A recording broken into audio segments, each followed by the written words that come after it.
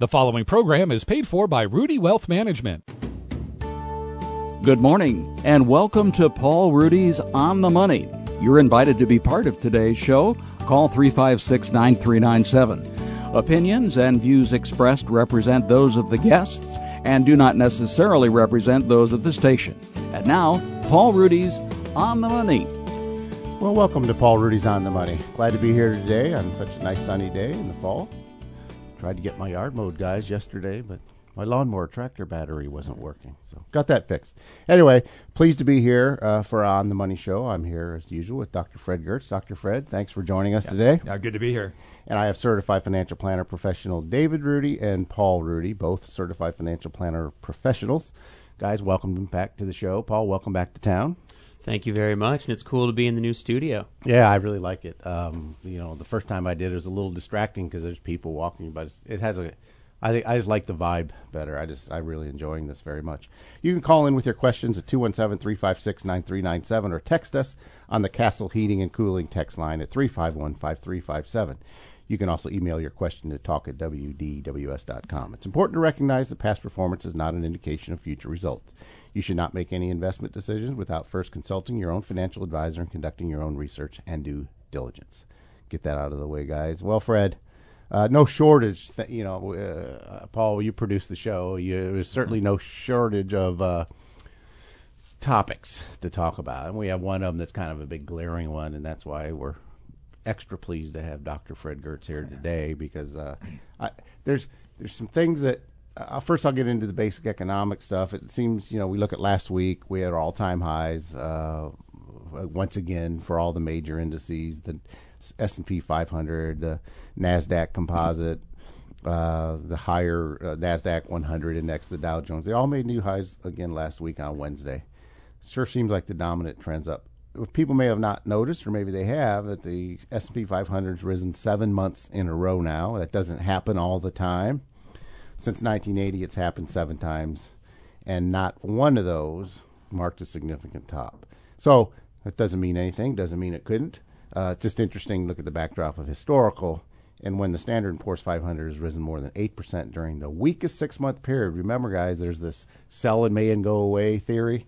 Didn't work out so well for investors, up over 8% during that time period. So if people followed that rule, it's one of those rules of thumb we hear a lot when come May, that just doesn't have any real good empirical support behind it. Yeah, the fact is, if it worked, it wouldn't work very long. Right. But every time it's happened that we've been up 8% during those weakest 6 months of the year, May through October, the market continued to rise and rose an average of 12% in the next 6 months, and it's been up 91% of the time. So, again, these are, remember, I prefaced the show with past performance is no indication of future results, just kind of putting in the backdrop of historical. The current period, November through January, is considered the best 3-month period, with the S&P 500 gaining on average of 4%. So in years like 2017, when there's not even a 5% correction during the worst 3 months of the year, which are August through October, no test after this, the broad U.S. market measured by the S&P 500 gained more than 4% through year end. That's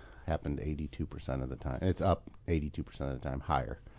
So then there's one other study I noticed that said when the S&P 500, now again, the S&P 500 is a measure of basically the broad U.S. corporate economy. It's the 500 largest companies in the United States. So it's a pretty good proxy. It's essentially, I think, a reasonable proxy to say how is U.S. corporations across the country doing. When it's gained at least 15% through October, which it has, it was higher within the next 2 months every time. It doesn't say how many times. It closed higher at year end in all cases but one, a 94% historical win rate. So I thought that was pretty interesting. Seems like, guys, we've tried to attack 2,600 on the S&P 500. It seems to me, through my 34 years of doing this, every time it gets to one of these psychological round numbers, it backs off a bit, so that shouldn't surprise anybody. I still remember, just on that note, being in college, and I've been around, not as long as you have. You probably think of other numbers, but I think it was like 12,000 I think it was 14,000 that we were talking about in my finance or investments class, right? About how it was this big psychological resistance point because it was this round $1,000 number. Right. And you look back, and now it's at what, 23,500-ish? Right, very close. And you know what's kind of funny is I graduated 2 years before David, and when I was going through school, it was the 10,000 mark that we were testing. Don't forget that was right after 2008. It was, and it's been an interesting period really since we had that great secular bull market between 1982 and 2000, where the Dow went from 1,000 to 11 or 12,000, and that, you know, of course, to include the reinvested dividends, when you probably would have had a 17-fold increase if you owned the broad U.S. market, just as an example. But then since 2000, it's amazing to talk to clients that are so happy with their plans, and I remind them that really over the last 17 years, the broad U.S. market's had a return of just over 5% a year, about half the historical rate. So, you know, it's very important to have good planning and good withdrawal rules to make sure that even in periods with below average and well below average returns, that people can, as I call it, go to heaven having done everything they wanted to on earth. And Fred, corporate results really have been really good as far as earnings. They continue. So it seems like, I guess we're still probably in a plow horse economy. I think that'd be fair to say. Right, but it's starting paying to, off. it's starting to look pretty good. And it's gone on for a long time, too. So the recovery is one of the longest. So, again, there's people used to make fun. Kevin Hassett is the chairman of the Council of Economic Advisors, and he wrote a book about 15 years ago called The Dow 45,000, and everyone made fun of him, and eventually he may be right after all. Well, Paul did quite a bit of research because he and I even talk about this tax plan coming up, and it's almost classic that you have these two sides. One saying it's pro-growth, that they argue that existing tax rates are so high that the government could collect more taxes if they lowered those tax rates because it would change incentives, lead to more economic activity, resulting in more tax revenues out of the rising income, etc. Then another side of the aisle quickly quips and jumps in and saying this is just for the rich, tax cuts for the rich. It's almost like you expect both sides to say what they're going to say. Right. Fred, is that because the total amount of money saved by someone in the upper income brackets is often larger than the total amount of money saved someone in the lower brackets? Is it just a simple mathematical thing going on here that it has to be that way? It goes back to the starting point. If this isn't for all taxes, but for income taxes, half the people pay virtually nothing. So a tax cut, if you're paying nothing, is still nothing. So most of the taxes are paid by the upper income group. So if you have a tax cut, it's going to accrue to them. The way they've gone around in the past is to give actually rebates where people don't actually have their taxes cut. They just get back money from the government. But that's more of a stimulus kind of operation, and this is not supposed to be that. The one problem, though, that is talked about sometimes, but not as much as should be, is that we're talking about a tax cut, but we're also in a situation where we have a really large deficit, and the deficit is expected to continue to grow. And I think that most economists would argue that the pro-growth kind of things that they're suggesting here with what would happen with the tax cut are not enough to make up the revenue. So there's still that revenue problem that we. Well, we're 7 or 8 years in a giant bull market, an economy that's risen for 7 or 8 years in a row, and we still have a $600 or $700 billion deficit. Right. There is absolutely no will to cut government spending for either party. Right. That's clear to me. But one of the things, and I want to probe a little more, Fred, is a lot of times these tax cuts, groups of people will say, well, they'll automatically flinch and say, well, this trickle-down theory doesn't work. But really, there is no such theory as trickle-down economics. I think people have kind of hijacked this idea. Even when you look at Joseph Schumpner's work of 1,300 or 1,400 pages of the history of economic analysis, there's no mention of the word trickle-down economics. So, but yet it seems like this non-existent theory has become an object of denunciations from the pages of New York Times and the Washington Post to the political people. Well, it's been attacked by Paul Krugman, of Princeton. It's just attack after attack. Is this just a classic example of arguing against a caricature instead of confronting the argument actually made? In other words, pro-growth can't happen because trickle-down doesn't work, but there is no trickle-down theory. Well, I think it's a little bit of both. That it also depends how you label it. Democrats now label it trickle down. John Kennedy said a rising tide raises all boats, which is the same kind of thing. So the argument is, I think, that if the economy grows, everyone's going to be better off, which is true, but it's still very likely that the upper income groups are going to be even better off than lower groups. So it's sort of a little bit of both things are true, that it's not just trickle down that fails, but it's not going to solve. But they never proposed that it would trickle down. Right. Here's words from John F. Kennedy's speech in 1963, urging cuts in tax rates. So I'm not arguing one way or another. Right. I'm just trying to gain clarity from you. It says the purpose of cutting taxes is to achieve the more prosperous, expanding economy, total output, and economic growth. Italicized words by John F. Kennedy addressed to Congress in 1963, urging. So he was really talking about what a lot of the people that are pro-growth, pro this, the tax rates stimulate the economy, grow the economy, more people with higher incomes paying even more taxes, even though they have lower tax bracket, inducing changes in behavior designed to increase aggregate output, not changing the allocation of existing income flows in hopes of more prosperity at the top would trickle down. This trickle down, I don't know how the trickle down theory ever popped up because nobody ever claimed it. It was more the idea of, can we expand the pie? Right. And I even want to take you back, and then I'll be quiet for a minute if you can believe it. Paul was showing me work in the 20s when they lowered income tax brackets. Actually, the economy boomed, tax receipts went way up, and then when they later increased taxes, the number of people earning $100,000 went way down. The number of people, which would be incredible back then, earning $300,000. In even good times, they had lower incomes, and there was a lot of sheltering in municipal bonds and other schemes to be out of it. Kind of goes into this non-productive area.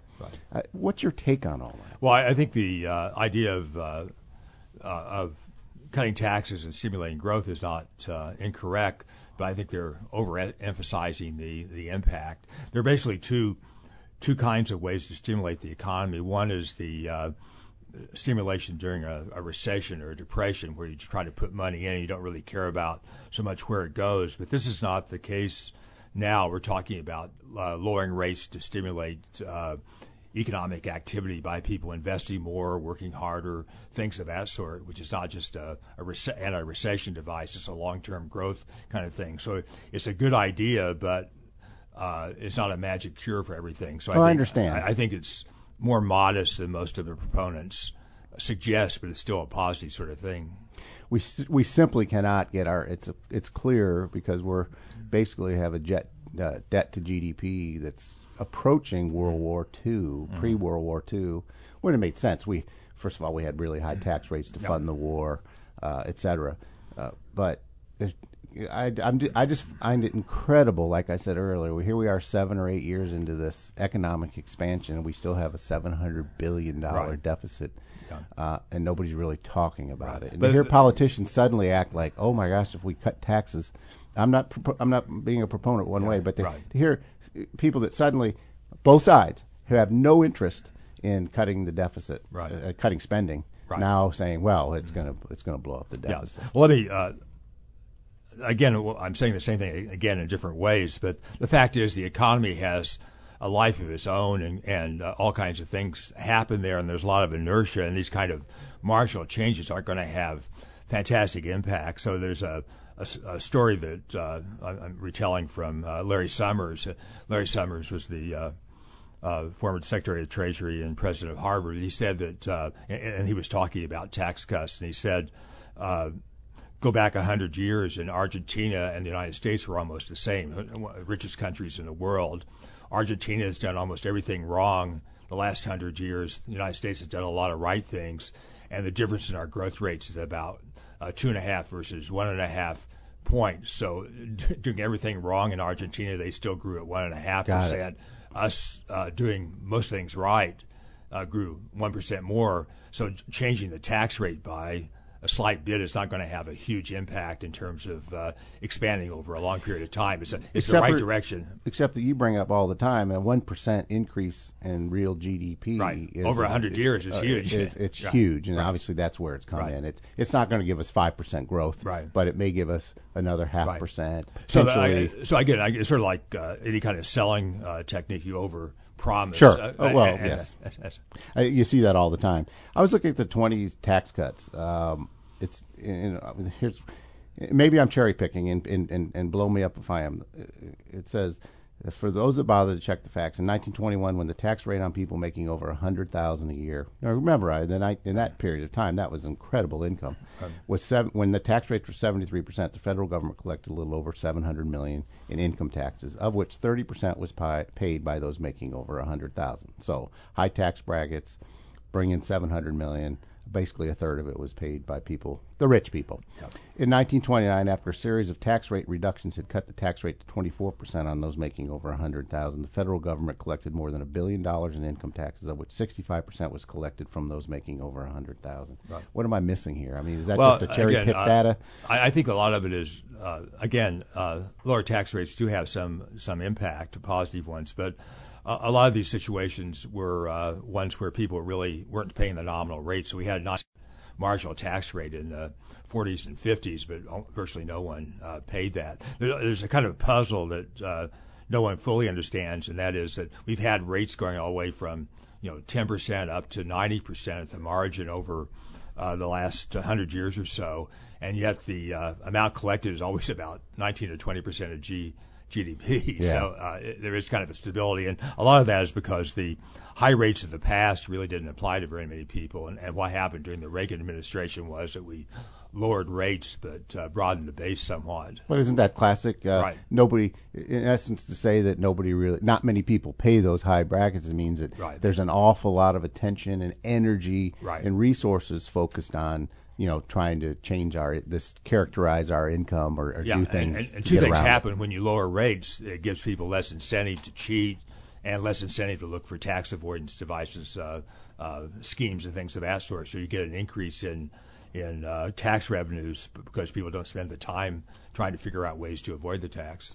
You're listening to Paul Ruedi's On the Money on WDWS. I'm here with Dr. Fred Giertz, Certified Financial Planner Professionals David Ruedi and Paul Ruedi, who work with me. Those two do, not Dr. Fred Giertz, work with me at Ruedi Wealth Management. You can call in your questions, 356-9397, or text us on the Castle Heating and Cooling text line at 351-5357. I have to remember. Paul, I want to say one thing. Yes. You have one satisfied listener. My wife and I are planning to take a trip, and she's going business class. Well, I'm getting 7 years of a bull market. Even with disappointing rates of return from the broad U.S., advisors don't create returns. We just harness returns. If you have a sensible plan, a sensible investment strategy, those plans assume that returns are going to be horrible. And even when just below average returns show up, it brings in so much more possibility to people's lives. It's just hard to get the Depression era folks or the people that grew up in the shadows of the Depression to look down at that much bigger portfolio number and think that it's okay to fly business class. I'm still going steerage. So. Oh, yeah, well, good for you, Fred. Some things die hard. I can't help everybody. I tell clients, I don't try to change people. I liken it to I can't make a dog a cat. So we got that covered. Now, guys, I want to go to... Let's kind of dive into this tax plan a little bit. So, I got a call. See, I'm trying to get used to the studio. Ed's over there flagging me down. We have a call on line one. Welcome to Paul Ruedi's On the Money. How can we help you? Jack? The bull market that has run as long as it has, what your thoughts are with kind of your long-term investing advice that you've given for years. Does that change when you I don't imagine that you hedge at all or put in any stops with the market going down or with a market like this. Do you consider that? And I will hang up and listen. Okay. Well, thanks for calling, Jack. Great question. And of course it's a question we're getting more frequently either from clients, prospective clients. We don't use mechanisms like stop loss orders. I ask people, in a market that goes from Dow 40 to Dow 23,000, how do you lose money in something that does that? Or even if you look at the last 10 years or 15 or 30, any period of time, I don't know how people, if they're broadly diversified, ever have a loss other than, I guess they get surprised. They don't anticipate that their portfolio values can go down, and they panic. And surprise is the mother of panic. And then they panic, and then they sell. That's a problem. But that's a behavioral issue. That's not a mechanical issue. So we basically have a financial plan for people that the financial plan dictates the asset allocation at any given time. And that asset allocation can change. And if you get into a bull market, I think maybe whether I think about the market has nothing to do with it. The fact is, we've had positive returns for a long number of years. We've seen the stock market triple from its lows. Even though the returns have been somewhat anemic, we've been in a pretty powerful bull market over the last, measured from the bottom, it's been one of the most powerful bull markets. That naturally means that clients' plans become better funded than they were when they first started. And what that means is, I call it an overfunded status. It means you now have more critical mass than you do have goals. And so we either need to expand the goal, we need to add a goal to it. And one of the other options that's always there, and we like to exercise it frequently. CPAs don't like it, but the person that has a person's lifestyle in their hands has to recognize that when we have the option to reduce fluctuation from your life and still achieve everything you want to do, you should at a minimum discuss that option, if not take that option. So what we're finding is, for most of our clients, if not all, but I'll certainly say most of our clients, we're able to go to them in the past couple of years, year after year basically, and say, look, you can now achieve everything you said you wanted to achieve with a much lower or somewhere allocation to the great companies of America and the world. It just means you can do everything you want to do with a lot less fluctuation in your life. That is a sensible strategy that has served us well. So I don't really, we never operate off of how we feel about the market. I mean, I've been clear since 2013. I've publicly said we're in a secular long-term bull market. They can be very powerful. I think we're still in the early innings. And then people get confused. They realize that, yes, but you can have very horrible conditions in a secular bear market. You have these massive temporary interruptions of a potential strong secular bull market. So that's how we handle it. And I think most people that have an advisor, or if they look in the mirror and that's their advisor, they need to assess whether they need to maintain the current allocation they have to do everything they want. Because chances are, if somebody's paying attention, and that's the whole point, somebody needs to be paying attention to it on a daily basis, saying, are my clients, or if it's me, am I positioned in the proper allocation? Am I taking on uncertainty that I don't need to take because it just doesn't make sense to be in that position? So, an answer to a short question. Dave, go ahead. I think the key, which you touched on, is just that your asset allocation decision should be plan-driven. It shouldn't be based on a forecast of where you think the market's going to go. And I think a lot of times people will say, well, I know you can't time the market, but I want you to time the market. And then they ask you where you think the market's going to go. Or they wonder if we should shift their allocation because the market's at all-time highs, and that's essentially market timing. Because if you do that based on a forecast, you have to say, okay, we're making this decision because the market's at all-time highs. We think it's going to go down, and then what are we going to do once it does go down? Are we going to know when to get back in? It just becomes, you have to make that decision. It's either, like I said, you make your allocation decision based on your plan and long-term historical returns, or you're really just market timing. It's just basically a way to say that the portfolio should be a slave to the plan. Right. There's also, I noticed listening to an ad on the radio from Ameritrade, and their argument was, we have someone online all the time who can tell you when to buy and sell. So people are still being encouraged to play that game, and the person on the line doesn't know any more than you or I know. Well, I mean, that's always a risk. There's certainly plenty of people, I'm not talking about TD Ameritrade, but there's plenty of people peddling things to blow your lifestyle up for the rest of your life. Right. Whether it's people hawking gold or silver, or just you feel, or promising that you can have the returns of the stock market without the risk, or just basically a lot of garbage product out there that's very profitable to peddle. People just have to always be you have to be your best defender of yourself. Yeah, and typically it's not 2 o'clock on a certain day that you have to act. You have time to think about it, time to make it happen. So it's not a matter of being right on top of things 24 hours a day. Exactly. When people ask me my outlook for the broad U.S. stock market or the global, I say it will go higher, in my view, than people not only think it will, higher than they can imagine it will in their lifetimes. That's the best I have. Okay, guys, from the Castle Heating and Cooling text line, good morning on the money. People sometimes misinterpret percentages. An increase from 3% to 5% state income tax isn't a 2% increase. It's a 67% increase. An increase of GDP growth from 1.5% to 3% is a 100% increase. Compound that yearly, and you'll see the difference between us and Argentina. I think that's the point Fred was making. You can't just pay attention to the percentages, but small percentages mean magnified and compounded. And Bill uses the right word, compounded difference, right. Small differences. The point, though, was that the 1% a year difference was comparing not a smooth running operation to a pretty good operation. Right. From the worst in the world to the best of the world, only generated 1%. Now, 1% is huge, but minor tinkering is not going to give us another 1% growth rate. Right, and like you've brought up before too, we're also not coming off of really high tax rates. Right. Some people might think they are, but from a historical perspective, kind of mid-range taxation. In fact, I'm always amazed. My clients, guys, you see it all the time. If they're going to delay Social Security, for example, and they have a taxable portfolio and not just tax deferred or tax privilege assets, they can find themselves in a 0 to 10%, or most of them probably won't be over a 15%. And these can be people with $1 million. Mm-hmm. So that's just an interesting observation. So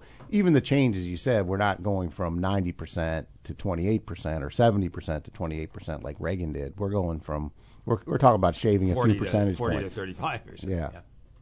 Yeah. Well, going to the tax plan, of course, there's a couple of balls up in the air on this one, but trying to keep track of the changes themselves and what they mean to you is difficult. I think it's kind of difficult. So, Paul, I know you actually shared an article from CNBC on our company Facebook, Twitter, and LinkedIn, so you can look us up on those, that I think gives the best breakdown that I've seen on tax changes and what they really mean to people. So, Paul, what are some of the big changes people are hearing about, and what do they actually mean to people in Champaign-Urbana? Well, I think a big one that people are hearing a lot about is this doubling standard deduction. That's kind of the rhetoric behind it. But that statement is actually a little bit misleading because though the standard deduction, they're planning to basically double it, they're going to lump in the personal exemption to it as well. So in essence, you're kind of losing that personal exemption. Right. So just to give you some perspective on the numbers, they're looking to go from a standard deduction of about $6,000 to about $12,000 or a little more. I've actually read different numbers from Business Insider and CNBC, if that tells you how much uncertainty there is around this plan. So to around $12,000 from $6,000. So that is doubled. But in reality, you're losing that personal exemption. So a married couple would have two? A married couple would have two as well. Yeah, that's right. So it's not as generous as it sounds because a single person is really going from around $10,400 between their standard deduction and exemptions to about $12,000. So it's not a double. It's really more like a 20% increase. Yeah, it's kind of a little sleight of hand there. When I first heard the doubling of the standard deduction, I thought, wow, they really are. That's pretty powerful. And then the words that you don't get to keep the standard deduction. Well, and then think about the families that have multiple children. I mean, that's what I was going to get into Maybe I'm next. thinking of that as coming from a big Catholic family. Why don't you give it? Yeah. Yeah, well, part of this standard deduction is the dependency exemptions. Dave read the notes ahead of time. The dependency exemptions are going away too. So yeah, I mean, a family like ours, 4 kids, I mean, that's $16,000 going away. Your $4,000 boost in your standard deduction is not going to do it for you. So those are going to be the real losers, or people who have large families that really need those exemptions. So, and the winners are going to be anyone who uses the standard deduction that's going to see an increase. And what about tax brackets? I know there's between the Senate plan and the congressional plan, it's different. One leaves them kind of the same number, but let's look at the congressional plan. It trims those down a little bit? It does, yeah. Under the new plan, there's currently 7 tax brackets. There's a 10% bracket, 15, 28, 33, 35, and 39.6 is the highest. And 25, you missed that one, but sorry, I was reading a list of 7 numbers really fast early in the morning. No big foul there. Well, under the new bill, they would save me from speaking so much because there would only be 4 brackets. There would be a 12%, a 25%, a 35%, and a 39.6%.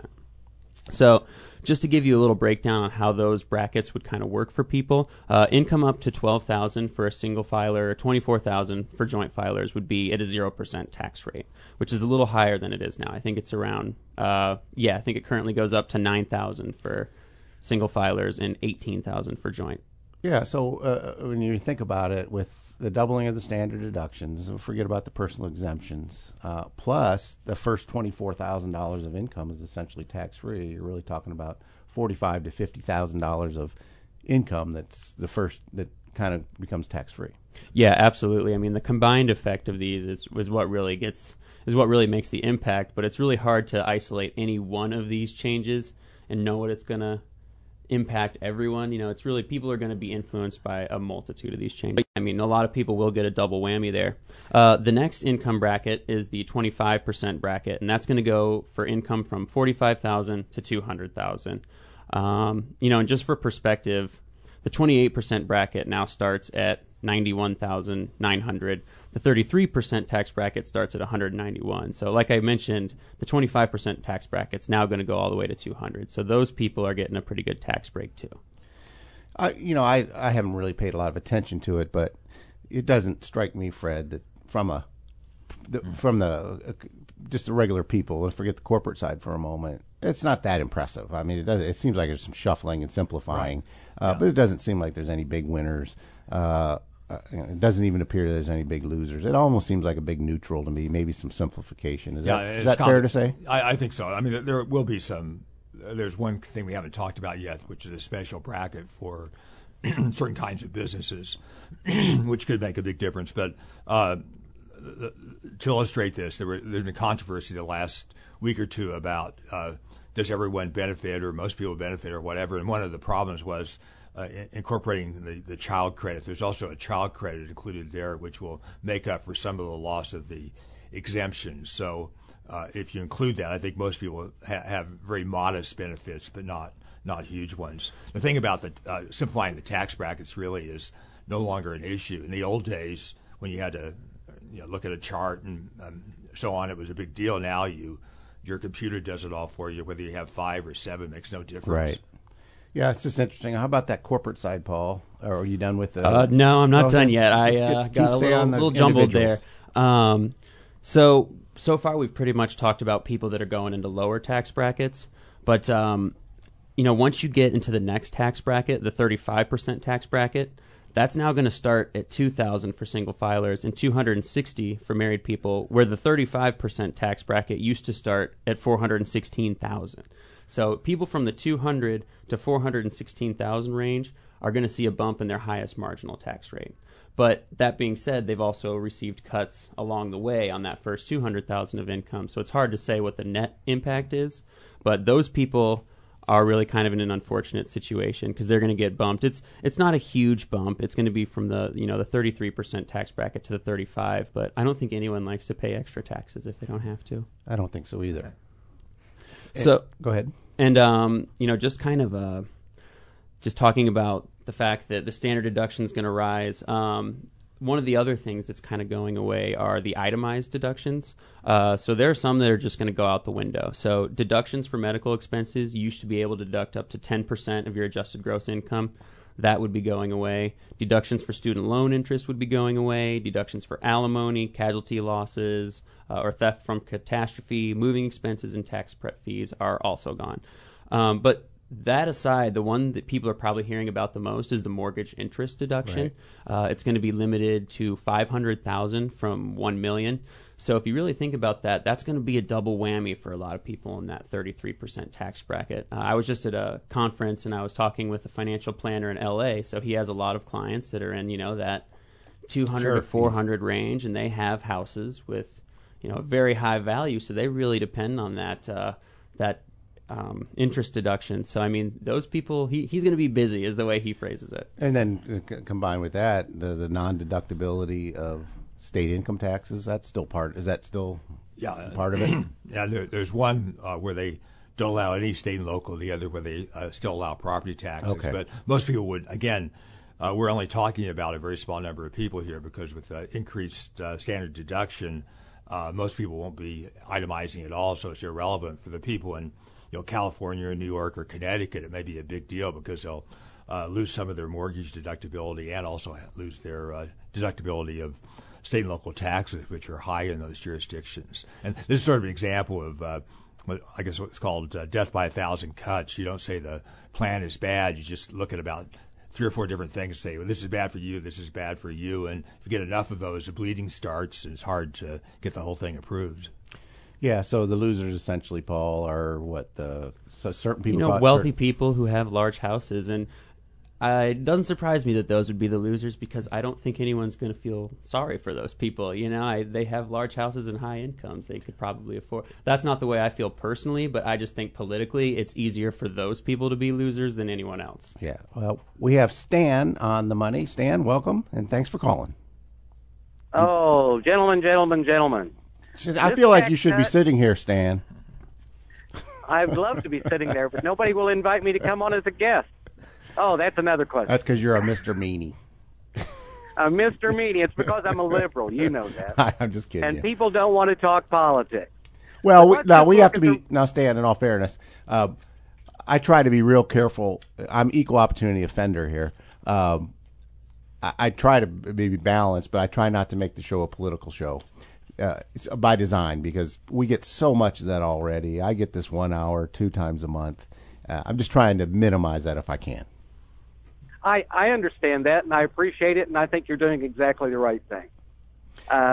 But anyway, this tax cut is a tax cut for the 1%ers.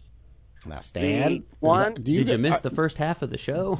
No, I'm just saying that I hear that all the time. But go ahead. Well, it's factually correct. If you look at the 1 year of Donald Trump's tax return that we have pages 1 and 2, $22 million of his $27 million tax bill was due to the alternative minimum tax, which he wanted to do away with. That's one example. If you look at middle-class Americans... Let's take them one at a time. Fred, where do you sit on the alternative minimum tax? Just from a fairness issue?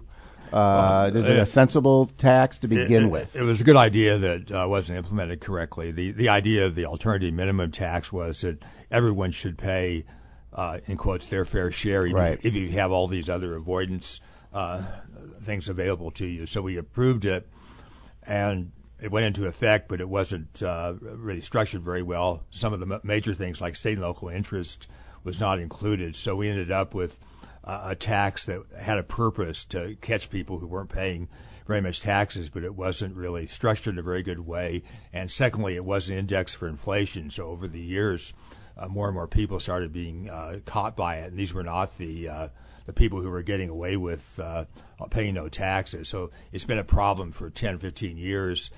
They have, in the past, just sort of kicked the can down the road by saying, well, we'll not do it this year, but we'll do it next year, and then next year. And finally, about 2 years ago, they actually did modify it significantly. So getting rid of it now, I think, would have very little impact. Well, and I'm not like an expert in AMT, but it isn't the purpose of AMT, like you said, some of those deductions go away, one of them being the property or the mortgage, the interest deduction, the state and local taxes. Well, those are things that are being eliminated in this new proposed bill, so it'd kind of be a wash in that regard. And the marginal tax rate for the AMT was relatively high, but the base was different. So, again, a well-constituted AMT is not necessarily a bad thing, but the one we have now is not a good way to do it. So Stan might be factually correct. A guy like Donald Trump might be a real beneficiary of this, but maybe that's just well, that's true, but also his tax wouldn't go to zero. The AMT is when it's above your normal tax. So say you have to pay $40 million of AMT, maybe you would have paid $35 million of the ordinary tax before that. So I don't know. So if he suddenly didn't have AMT, doesn't mean he wouldn't have tax. It just says you're going to pay at the normal, whatever the tax rates are. Go ahead, Stan. I'm just trying to get some clarity from Fred. Sometimes we go down these things, we hear these things, and you have to. I have to step back and say, wait a minute, is that particular item a sensible item to begin with? But I mean, in Stan's defense, if the top 1% is paying, 40% of the taxes, you have a proportional tax cut, they're going to get a lot more than anyone else. So it's not surprising that people that pay the most in taxes would get the biggest tax cut if you decide to cut taxes. Would you agree with that, Stan? Well, yes, and I would also agree with Willie Sutton, I think it was, that said he robbed banks because that's where the money was? Well, yes. I'm sure that's the analogy I think that supports you. But go ahead. Well, I mean, it's not we know wrong, the rich though. people where the money is, but the fact is, if you took all of it away, you're probably still going to have some real problems. Yeah, well, the real, Well, if there is a problem, I think instead of talking about taxes, we're talking about inequality. And Right. inequality is not caused by the tax system, and to a certain extent it lessens it. But the way the world works now, there's been a huge premium for people in certain situations, people who have special kinds of talents, people who operate various kinds of financial operations, Right. things of that sort. And they've done extremely well, not because of low taxes, but because of the way the world has changed. There's sort of something now called the economics of superstars, where things are scalable. So a entertainer or athlete or someone like that in the old days Made nothing. a little more than average, but now they make huge. You read in the Wall Street Journal, some star you've never heard of is selling a $15 million home in Beverly Hills. I look at families over, and you think, how those people raised 4 kids or 5 kids or 3 children. They raised them all the same, but they all didn't end up equal. So I'm not sure. Go ahead, Stan. Right. See, we're filibustering Okay, you, Stan. I know, and I was waiting patiently because that's what I do when I. You did a spectacular job, by the way. Okay. Anyway, the tax cuts have been the major propellant of transfer of wealth to the one percenters. And the proof of that is in the fact that in 1980, when Ronald Reagan took the office, the top tax rate for unearned income was 70%. The top tax rate for earned income was 50%. Ronald Reagan cut that to 28% and applied the alternative minimum tax because that was the maximum tax bracket when the alternative minimum tax was passed. That set up a situation which allowed the one percenters to accumulate wealth at the cost of middle-class Americans, because middle-class Americans' real income has not gone up since 1980 with all these tax cuts. Nobody can say that tax cuts do anything other than transfer wealth to the top tax rate people, top earning people. All right, Stan. Now, Another thing, Stan, we got limited time. I appreciate your call, but I'm afraid I want a show that's interesting and not aggravating to people. And I'm not saying what you're saying is aggravating. Where the show's headed is I can go watch CNN or CNBC or MSNBC or Fox tonight, and I'll hear the same bantering. And frankly, it's not that interesting to me. I get enough of it, and I'm not saying what you're saying is even wrong. I'm not saying that. I'm just saying I got to move on. Before you move on, yes, sir. Might I just add the one thing I wanted to say before the filibuster started about income disparity? If you take away the medical exemption for people, what you're taking away is the ability to take as an exemption insurance premium costs. Right now, middle-class Americans with the high insurance premiums get to deduct that after a threshold. But if you take that away, they do not get to deduct it, and they get to pay taxes on their medical insurance premiums. All right, Stan. Thanks for calling. Call anytime. There's a lot there I debate. When I hear this median incomes haven't gone up, that's garbage. You have to look at total compensation. These things have been proven over and over again. A lot of these things are just fodder, that I hear over and over. We need simplification. But this victimization idea that it's the rich people or why poor people are down is just gets aggravating. I'm tired of the whole concept of it, whether it's true or not. I'm just tired of debating it. This is a financial show. Paul, what about small business owners? I was going to say, let's get back to I think it is the important to get to that. And Stan, I'm not harping on you. I'm just saying I'm giving you my true heartfelt feelings that I get bored of over that type of stuff. So the new the new bill would actually lower the tax rate on pass-through entities. So that's sole proprietorships, partnerships, S corps. I mean, these are small businesses. These are small businesses that the company, basically all the income, and if there is a net income, there's really no corporate tax return. It flows through to the person that owns the company or the shareholders that own the company. Right, hence the name pass-through entities. But as of right now, all of that flows through to the business owner and is currently taxed at their individual tax rate. So that can be as high as 39.6%. So that would be a pretty good reduction for people who have very, very successful businesses. But once again, it sounds a little more generous than it actually is because most small businesses do not make enough money to be in the top tax bracket. So they're not going to get as big of a tax cut as the maximum implies. And I think people are really anchoring to the maximum. I think so. That and many companies don't qualify for it anyway because like your company probably wouldn't. So my company wouldn't. Professional companies, law firms, financial services firms, they're not in this. It's really, I think, more geared towards manufacturing company they're small, but they still have quite a few employees. Yeah, in my opinion, this is the one really weak point of the tax reform because anytime you create two different tax rates for income, there's always an incentive to shift it from one place to another. So here the incentive is to shift it away from labor into profits, and we don't really have a very good way of monitoring that. So this is not reducing complexity, it's increasing complexity. I think it does. I think common sense tells me as a small business owner, if you cut my taxes, personally, I'm going to reinvest more in my company. Right, but you're also going to minimize when you fill out your return, your labor income is going to go down and your profit is going to go up. Yeah. Right, and actually lawmakers said they were going to adopt measures to keep people from doing that, but not really surprisingly, they didn't say what those measures were going to be. Well, they've come up with some formulas, so if you do qualify, 70% of it still has to count as labor or something like that. So they're watered it down quite a bit, it seems like to me. And how about retirement savings? Yeah, people made a big deal about these, that they were going to be limited to $2,000 or something like this, and then they immediately went back on it. So I think that actually kind of provides perspective for any proposed tax plan. It's like everything that we talked about today is just a proposal. People might be getting up in arms about something that isn't going to happen because that's exactly what happened with 401k contributions being limited. Now, that being said, they do want to make a couple changes. The first is they want to repeal a rule that allows you to do what is called recharacterization of Roth conversions.